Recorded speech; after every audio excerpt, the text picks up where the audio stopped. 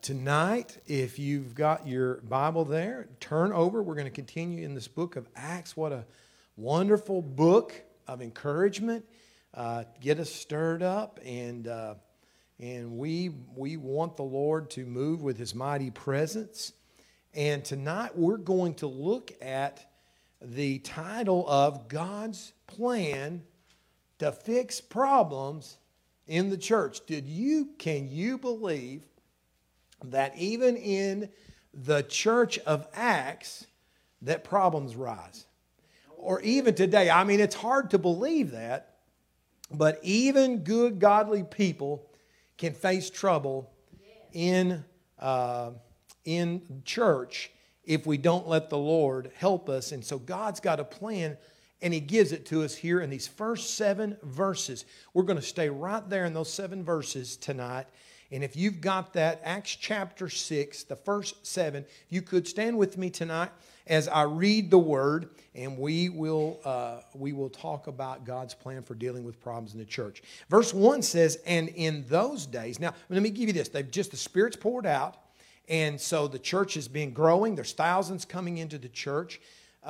We've already had the Ananias and Sapphira judgment, and people pulled back. There's a decrease. People that was worried that they weren't living right, they kind of pulled back. And then now, new revival.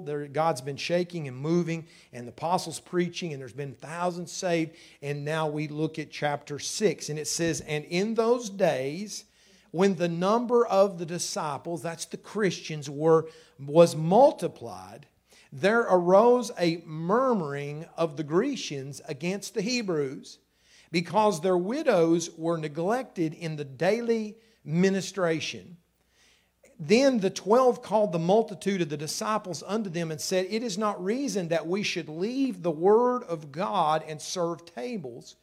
Wherefore, brethren, look ye out among you 7 men of honest report, full of the Holy Ghost and wisdom, whom we may appoint over this business. But we will give ourselves continually to prayer and to the ministry of the word. And the saying pleased the whole multitude, and they chose Stephen, a man full of faith and of the Holy Ghost, and Philip and Prochorus and Nicanor and Timon and Parmenas and Nicholas, a proselyte of Antioch, whom they set before the apostles. And when they had prayed, they laid their hands on them. And the word of God increased, and the number of the disciples multiplied in Jerusalem greatly, and a great company of priests were obedient to the faith.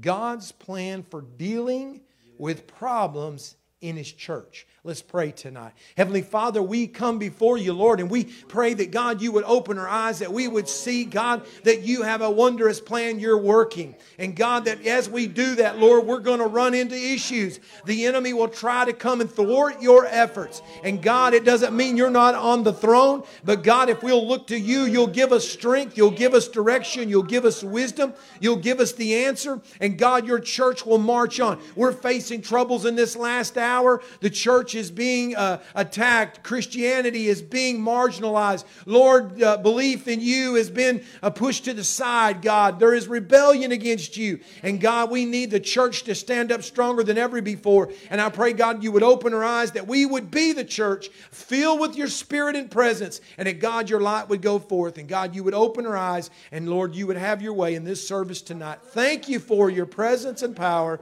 In Jesus' name, amen. Amen. You can be seated. God's plan to fix problems. Now, if you're like me, I don't like problems. I would rather do without problems. I like to get up and I like all the good news, and I like to look in the bank account and there's still money in there. I like to get to work and nobody comes knocking on my door for the first 2 hours. I like to just not have problems. I like to not be hurting anywhere. I like to have everything kind of going smooth sailing and to where it's just wonderful.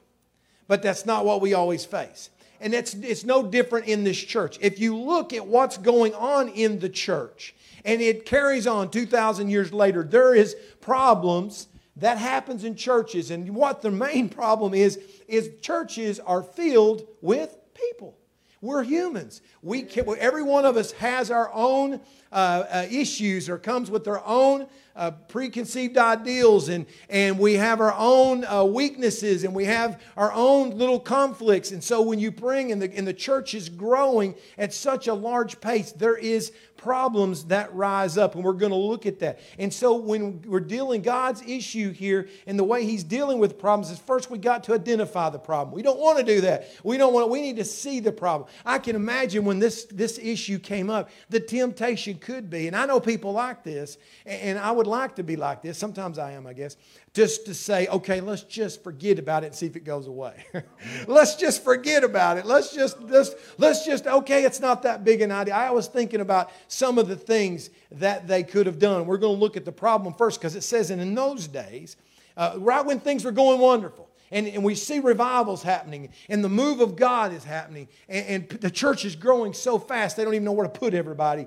And the people's doing wondrous things. They got people bringing money and giving it to the apostles to take care of the needs, and just seems like everything is wonderful until one day a problem creeps up. And that's the way the enemy works, by the way. And so we see there that it says, what was the problem? There arose a murmuring of the Grecians against the Hebrews. They're all Jews, because their widows were neglected in daily ministration. So when you look at what's going on behind the scenes, and I'm not sure that there is a good chance, there is a chance that this was unknown, that it was just so many people, so many thousands of people, that they didn't know this problem was occurring. You've got to kind of understand who these people are. You see, you've got your Jews that were raised in Jerusalem and raised in Israel. Their primary language is Aramaic. And so they speak Aramaic.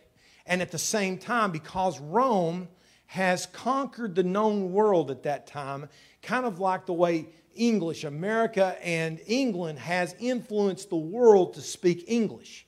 And it's because the world wants to be able to communicate with us, and our language is predominant. In fact, when I went to Italy and even in France, I went there and I didn't have this. I was worried about this language barrier, because I know enough French words to get me in trouble, and I didn't know any Italian words. And so I thought, we're in trouble. But no, they know the English language. And that's the same effect that was going on in this church. And in fact, the very fact of what I'm talking about, the fact that the Roman Empire had conquered, and the Greek language had crossing the world. They were forcing them to use the Greek language. It was an opportunity for the Word of God to go forth, and for the even preaching and the Word of God to go forth, and everyone to be able to be reached instead of having this language barrier. So it was all in the plan of God. But we know that these Jews that were from Jerusalem, these real Jews, they spoke Aramaic and Greek.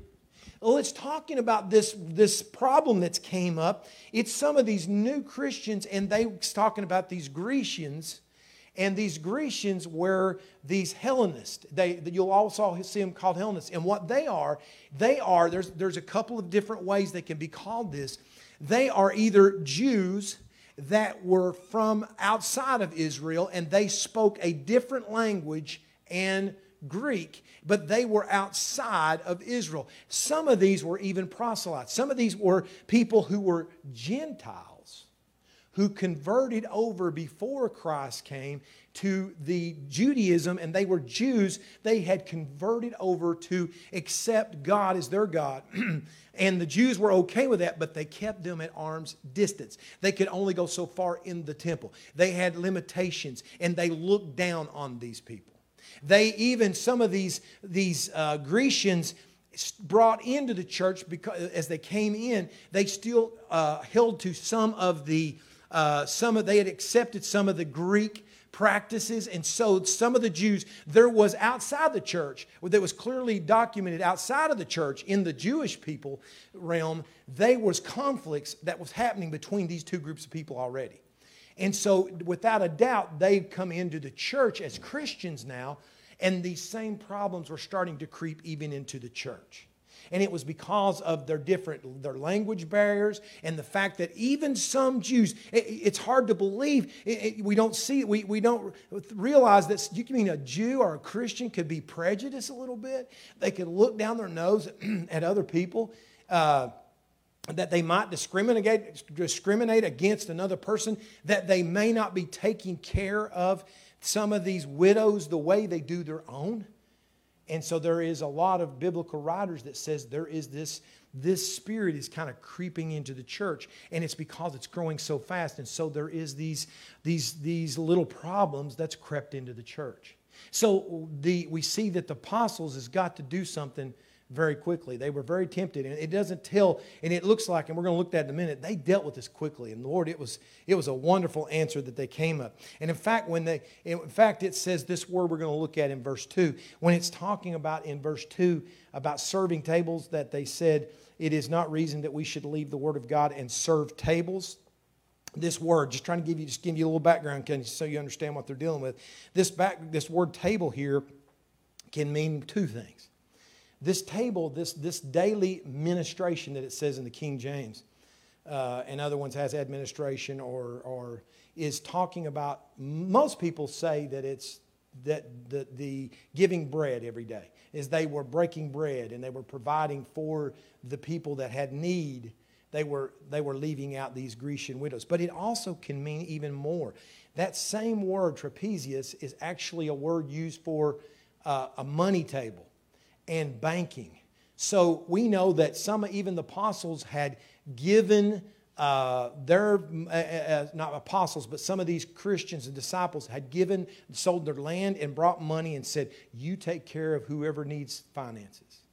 And so there is some writers that says it was not only bread, but these widows who different than now. Our government looks out for widows, and our government looks out for people that has needs and some people who don't have needs. But they take care of people who has needs for the most part. But there was not, in this culture, their husband was the one, and their families were the one who would have had to take care of these needs, or they would just go without. And so there was this cry from these Greek Jews that was saying, you all are not taking care of our people's needs. And so we see the problem was it came up and they were even possibly a little prejudiced. And so this crept up. And in our lives, listen, I don't want to go past this too quickly because we are in that culture right now. We are dealing with, people are being charged that we are treating people differently. Now, I don't believe it's as bad as they're saying it is. I think in the past it could have been. I don't believe it's quite as bad. But let me tell you something. Sometimes I have God check my own heart. We need to make sure that's not the case. We need to make sure that we don't look at other people like what's going on in the church, because listen, just as it was going to impact the church and stop revival that was going on in the church, it will stop revival in the church today. If we come into God's house and we look at either a race or people with a different culture or people with a different skin color or someone who has a different social abilities than we do, they may not look like we do, they may not smell like we do, they may not dress the way we do, and we look at those people and we say, God, they're wonderful people, but thank God, I'm like that hypocrite said, thank God I'm not like that person. Do you know, I was thinking about it as I was preparing for this, and sometimes I have to watch my own thoughts. You look at someone who is so full of sin, those ones that, even some of the ones, of course, we look at people different when we love them and we're praying for them, but you look at some people that you have pretty much written off, and you said, that person can't be saved. That person's went too far. That person's committed too many sins. That person is too far from God, and boy, their life is shipwrecked. Sometimes we look at them and think, boy, you're pitiful. But do we ever really look at them and say, do you know that God loves them and is pursuing them and has just as good of plans for them as He does you? Amen. You know, when you look, I was thinking about that plays right into the story of the prodigal son. We focus, when we read the prodigal son, we are focusing on that son that left. That's who we focus on. But you know what? Many writers have said that's not who the real focus is. The focus is on the son that's left, that stays there. Because even though he's there, the son that left, he knows his heart's wicked. He knows, and God can reach him because he's out there. And when I was a sinner, there was no question. I was a miserable wretch. Why? I knew I was a sinner. I knew I was far from God, but there was that brother that was left in the house, and he was there trying to still serving his father, but his heart was just as wicked as that son that went out and ran off, and so he thought he was okay. And we don't even see it surface until the son comes back and he looks at him and he says, you mean you would love that son? He wouldn't even call him his brother. That son that left you and mocked you, and you're going to love that son as much as you love me? He couldn't understand it because he thought he was better. And his father should look at him with more respect and he should love him more. But that father loved that wayward son just as much as he did that other son, just like you would your children.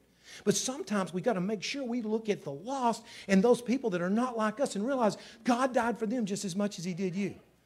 And so I didn't want to get past that too quickly. That's not the main focus, but I didn't want to go past that. But we need to realize that God is working even in our lives. We need to be the people that pray for, love, reach for, and even the more different they are, God help us, and God starting me, that I would reach for people that doesn't make me feel comfortable. And we need to love them. And that's what will turn this situation around. And so, you know what else causes problems?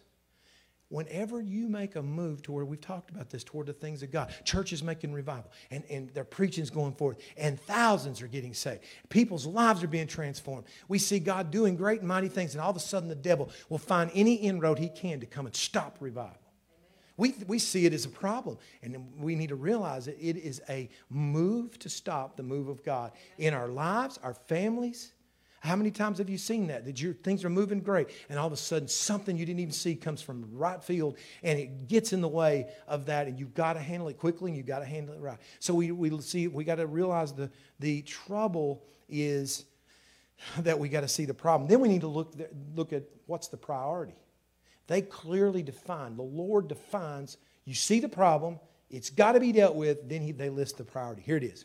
We're going to look at verse 2 and 4. It says, then the 12, the apostles, who'd been preaching and singing revival, then the 12 called the multitude of the disciples unto them. Don't tell how long it took. It didn't seem like it took very long.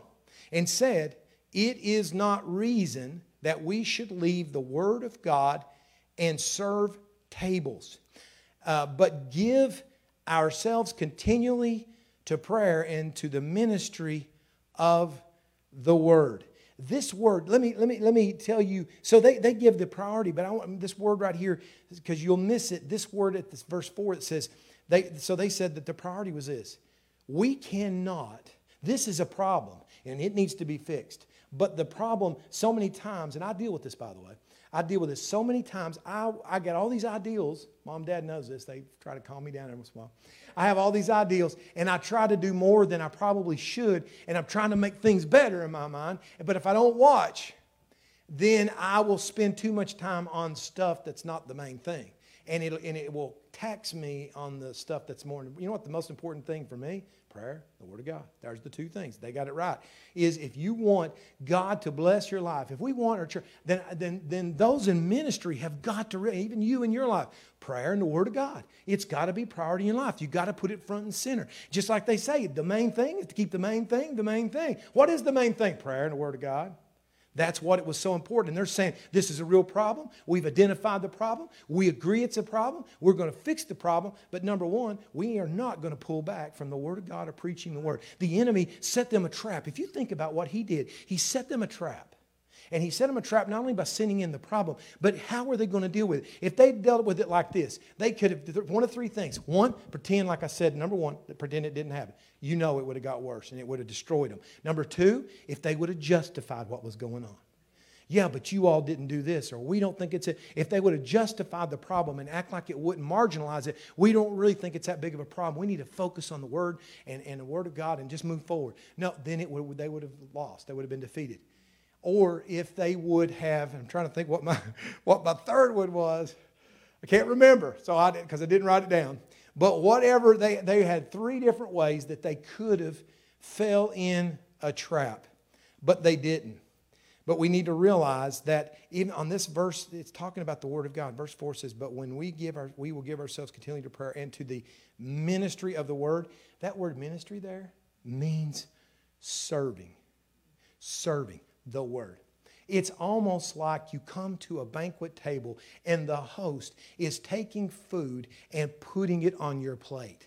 putting good things for you to eat. And they're saying the most important thing is that we get in that Word of God and we get in prayer and we hear from God. And then when you come and when the people come to hear that we're serving you something that's going to edify you and strengthen you and help you. Because if we do all these other things right and we miss out and don't hear from God, then it's going to weaken the entire church. So they had their priorities correctly.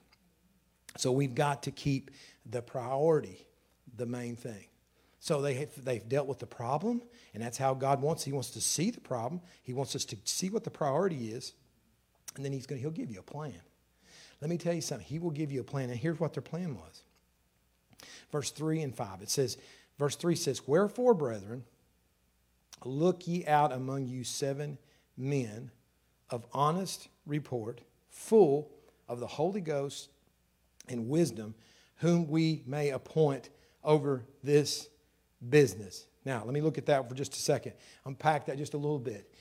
Do you think for one second that this plan that seemed like it was just immediate, they went to, no doubt there was some prayer involved here. They went to prayer and they've come out of that prayer closet and they come and they called the whole church together. And they said, here is what we're going to do, is that you all need to look out and find among yourselves 7 men full of the Holy Ghost and wisdom and have a good report.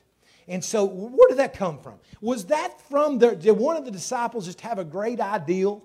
Or no, their ideal was, one of them could have said, they would have said it 2 weeks before this or a month before this. They would have said, hey, let's just pretend it didn't happen. Hey, let's do this, let's do that. Let's try to do something else. They would have come up with some plan that wouldn't have worked. It would have been a disaster. What helped these men? What gives the ability? It's the Holy Spirit. They've been filled, and all of a sudden they go to prayer, and the Holy Spirit is put a finger in their heart and says, this is the answer of what you need to do. Now, this was kind of common in their culture whenever they had business dealings, whenever a city wanted to do something, whatever, they would search out 7 men that of good report. Their requirements wasn't the Holy Ghost, but they would search out 7 men of good report that you knew you could trust, and they would set over business. And so these 12 apostles set up and asked them to choose out themselves. They didn't say, let me pick the 7. Let's put 7 of our people. You all choose the 7 and bring them to us. And so we see, and at verse 5 it says, and the saying pleased the whole multitude. How do you know God was involved in this? That answered it right there. The entire group. The thousands. Now, how many times can we make a decision that thousands of people are all satisfied with? It has to be God. And so if you have something that you face and we deal with something in our lives or our families or even our church, we've got to come to God because He'll give you an answer that will answer the whole thing. He can put everything to peace if we trust in Him. And the saying pleased the whole multitude, and they chose what a wonderful man. And there's a reason why his name is first, and they expound a little bit. And they chose Stephen.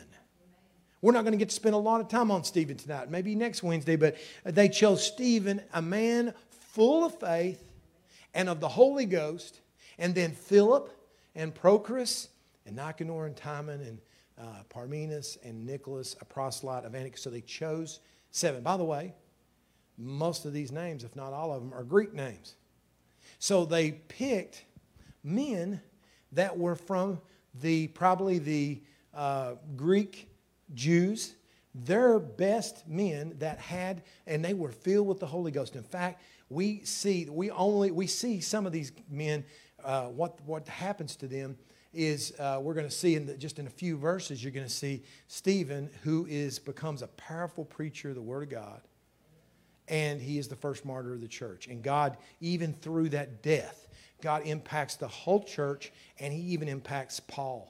Because Saul at that time, he is involved in later plague because of what happened. So we see they chose men that were going to meet the need. They knew they were going to meet the need for these Greek widows, and they would also take care of the Hebrews widows because they were most of these were Greek. And even one of them we know for sure was a proselyte that wasn't even a Jew, was a Hebrew, was a Gentile. And so we see that. And then we see Philip. Man, Philip became a powerful evangelist. Powerful evangelist that we know. What do we see him down? We're going to see him a little bit later. And God used him to preach the word and preaching and revivals, and then brings him out in the wilderness and preaches that the Ethiopian eunuch. And then we see that he's translated right back into the city and he's preaching a revival again. I mean, wow. And he had, 4 daughters? Is it 4 daughters or 5?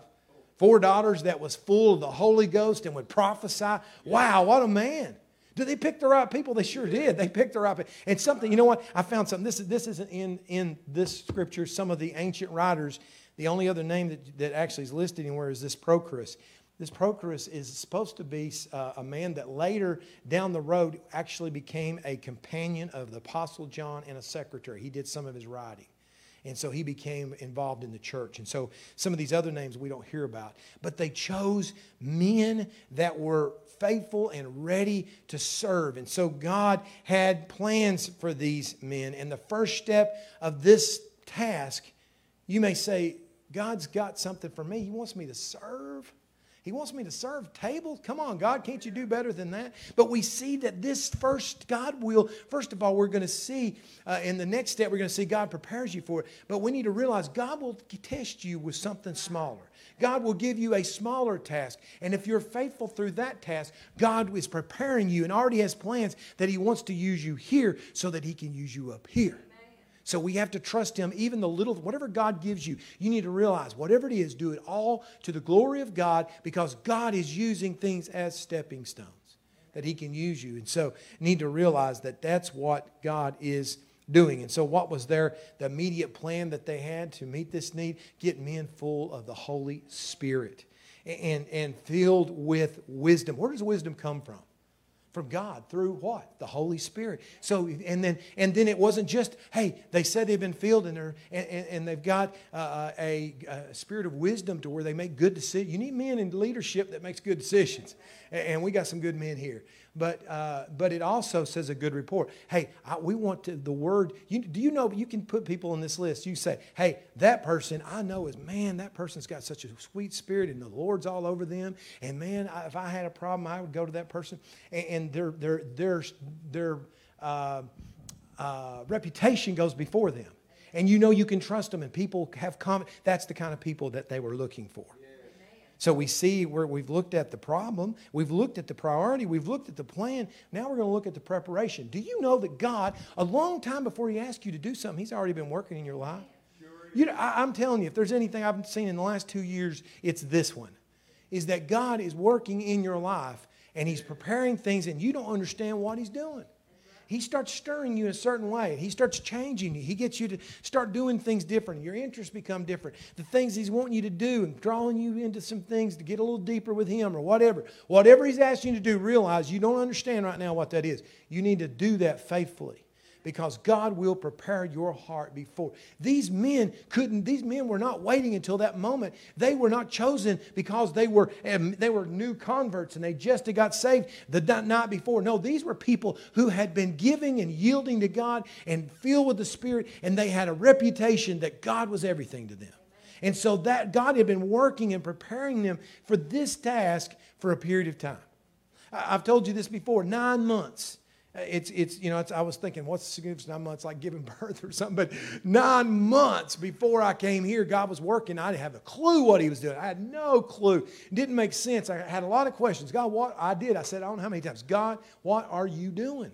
What are you doing? And I wasn't trying to argue with Him. I was just like, I know you're doing something because I feel it. I know you're trying. What are you doing inside of me? Because you're doing something.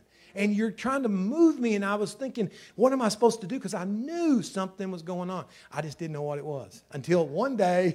And then I knew what it was. I mean, in one day, I knew what it was. So, and I can tell you other things in my life. God, even when I became a youth pastor before I came here, God was stirring me. I didn't even understand what was going on. I didn't even think what was going on I knew God was turning my heart and giving me a desire for this group of young people. And just so you know, and I didn't even say anything. I just kept trying to do things, and I kept praying about it and saying, because I knew that there was 18 different couples that had applied to be the youth pastor, 18 from all over the country. And so when you have 18 people that's applying for a position, you know somebody's getting it. You know this is going to happen. So I kept saying to God, God, what are you doing? Why is my heart toward these young people? Why am I feeling like, and I just kept doing things with them and started having Sunday night fellowship after service and all kinds of things we was doing. And I was just trying to keep them busy till they got there. And God was just stirring me. And I was like, God, this don't make sense. I know somebody's coming. Why are you? And finally, I had this meeting. The pastor called me into his office and said, hey, how's this thing you're doing with the kids going right now? I said, oh, it's going great. It's going great. And he says, brother, I am so discouraged. He said, let me tell you something. He said, we've had 18 couples, as you've known, that was applying for this. And, man, there's some good ones. They were some good ones. He said, we narrowed it down to three. 3 couples, all 3 of them, man, awesome. Could work in the school, do all kinds of stuff for us. And we, one at a time, offered to those 3, and they acted like they wanted it. And at the last minute, they said, we can't come. Something's happened. We can't come. And he said, 1, 2, 3. He said, they're all gone. He said, 18 couples, and it's just totally nothing. He said, I don't know what to do. He says, is there any chance you could just keep doing what you're doing? I said, now, let me tell you the other side of the story. And so I was able to tell him, God's been working on me, and I didn't understand what was going on. And he just said, praise the Lord, it's yours. It's yours. So that was 6 years. 6 years later, I finally turned it over to somebody a lot younger. But the point is, it doesn't have to be in ministry like that. Whatever God has on you, He's going to start dealing with it. He's going to open your eyes that you're going to see something that nobody else sees. You're going to have a burden that no one else sees. You're going to look around and say, does nobody see that need? Does no one see? Why ain't the church doing something about that? You know what's going on? What was going on? Why was these people getting stirred? Because God, it wasn't the apostles that fixed it. God used the people that brought the problem to fix the problem. God's saying, we're stirring you up because that problem does need to be fixed, and you're going to be the solution. You are going to be the solution. Why do you think God stirs us? Because He wants to use us. And so we need to realize that He will prepare you. He will burden you. He will empower you for what He wants you to do. He will give. You don't have to worry about it. Let me tell you something. I'll tell you from experience. You don't have to worry about making it happen. You don't have to worry about, are you going to be successful? Because as long as you put Him first, He is going to give you everything you need. That's why He says when you stand before kings or you stand before these people, don't think about what you're going to say. Why? I'm going to put the words in your mouth. I'm going to give you. There's been so many times God came through exactly what I needed, and I knew it wasn't me. It was Him. It's because He will empower you with what He wants you to do, and He'll call you. And at the very moment you need to do it, He'll call you. Even if you're in the desert as an 80-year-old man, He will go get you and say, now's the time for your ministry to begin. I've been preparing you for 80 years, and 40 years you've been running in the desert, and you thought nobody even knew where you were. I knew where you were. Come and do it. You're going to be a name next to Jesus Christ, probably one of the most mentioned names, Abraham and Moses. What a powerful thing God can do. And then we're going to look finally at the power. So when there's a problem, we need to realize we identify the problem. We see that what the priority is. The Word of God and prayer has got to be number one, keeping close to God. Then He will give us a plan. He will show us the preparation that He has already been preparing this, and He knew about it way before you ever got to this point. And then if we do what He says, you'll see God's power manifest itself. Verse 7 tells us about that. It says, and the Word of God, when they did what they were supposed to do and what God called them to do, and they were the answer, and they freed the apostles so they could do the task that they were called to do, and they took up this load. Not only were they fixing this problem, but we see that the power of God was able to move because of it. It says the Word of God increased, and the number of the disciples multiplied in Jerusalem greatly. It means a number you can't hardly even count because they were reaching the world. It went from good to awesome. They couldn't count the people. Why? Because they were in unity again. Everybody was pulling their own way. They were all doing the task that God had called them to do. If we pull our weight, if each of us says, God, what do you want me to do? And you do it unto the Lord with all your might, and I give everything I've got to my mind, and we work together, we will accomplish so much more Then if one person tries to pull the whole weight, it won't work. So we need to see that God has power that He wants, and He's got a work He's trying to do. We need to see that God empowers these men to bring peace. We see that in that verse. I was reading a minute, verse 5. And the saying pleased the whole multitude. God empowered these men to deliver provision. I was seeing that these men, as they went to these little widows each day, and they may have thought this wasn't that important until they... Have you ever been around someone and you get to them, these little ladies, and I know Dad has, and you go to pray for them and you think, oh, they're in the hospital. There's some that I would visit. Even at Christmas time, I had this one that I would go visit a little bit. I forgot this last year. I feel so bad about that, I'll just admit. But when I would go to see her, and I would try to encourage her. When I left, the opposite just happened.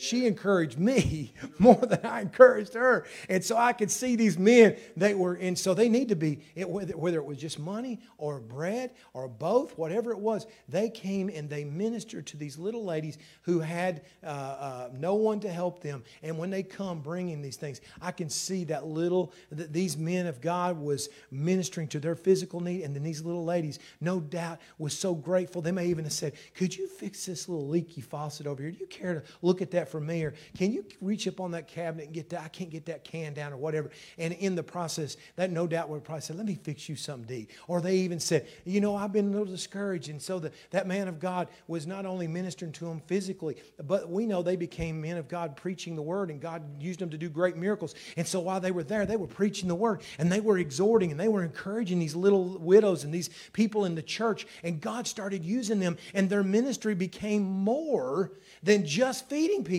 It became a ministry that God used them. And when they weren't seeing the apostles, they were seeing these men on a daily basis. And God used them. And so whatever God gives you, realize God has more in store for you than what you think. It seems menial. But these people love these people, and they love to see them come. And God used them mightily. We see that. And we also see that God empowered these men to encourage and preach powerfully to the people. We see that in Peter's life, or Stephen's life. We're going to look at probably next week what happened in his life, but he preached so powerfully that it cut men's hearts to the core. That preaching that he preached was so on target that these hardened hearts were just severed to the core because his preaching was so powerful. And he had such a message, and it wasn't out of anger. It wasn't out of trying to hurt them, because we see that even when they were biting him and stoning him, he was crying out just as Jesus had done, that the Lord please forgive them. They don't know what they're doing. So we see this love, this preaching and love was actually hitting the mark. It was hitting the mark. And so they used them for powerful preaching. And then, of course, we talked about Philip. And then you know what else? Because they done what they were ministering and encouraging people themselves.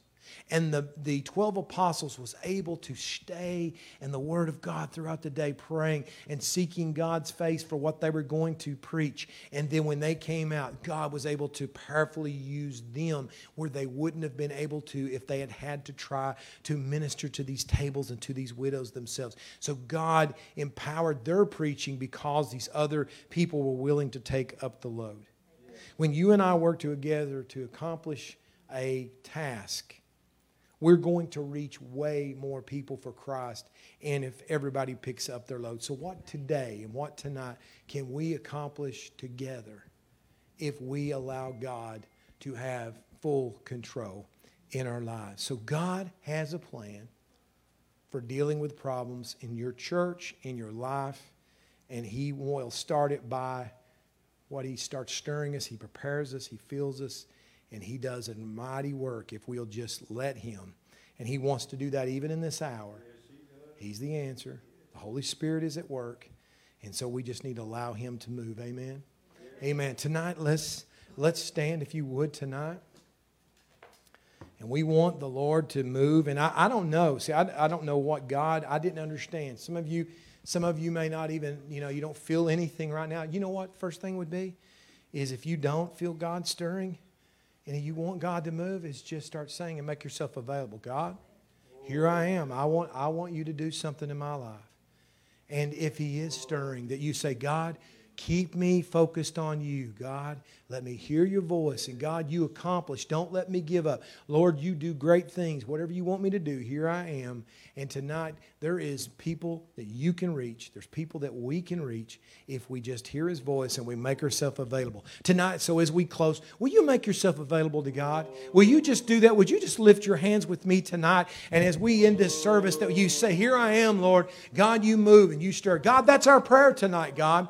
That, Lord, that you would. God, you see us. You see us, Lord. You know that, God, we're in a generation. We're living in a time, God, when there is so much to be done. Lord, there is so many souls that are lost. There are so many people not even contemplating their own souls, as we heard tonight, God. And I pray that, Lord, that you would stir us, God, every single person. Lord, even those that are watching that are not here, God, that they would feel a stirring in their heart, and that, God, if you're not already working, that you would start working. They would make themselves available to you, God. They would say, here I am, Lord. I want to be effective. I want to do what you want me to do. I make myself completely available to you, and I want you to use me. Lord, prepare me for what you have for me. Don't let me get to the end of my life and be like Solomon and say, oh, it's all vanity, it's all vanity. But that you're yielded completely to God so that he can move. And God, those that you're already stirring, Lord, those that you've already been moving in, Lord, whatever you're trying to do, God, that you would open their eyes, that you would stir them with your mighty presence. You would, God, fill them full of your presence.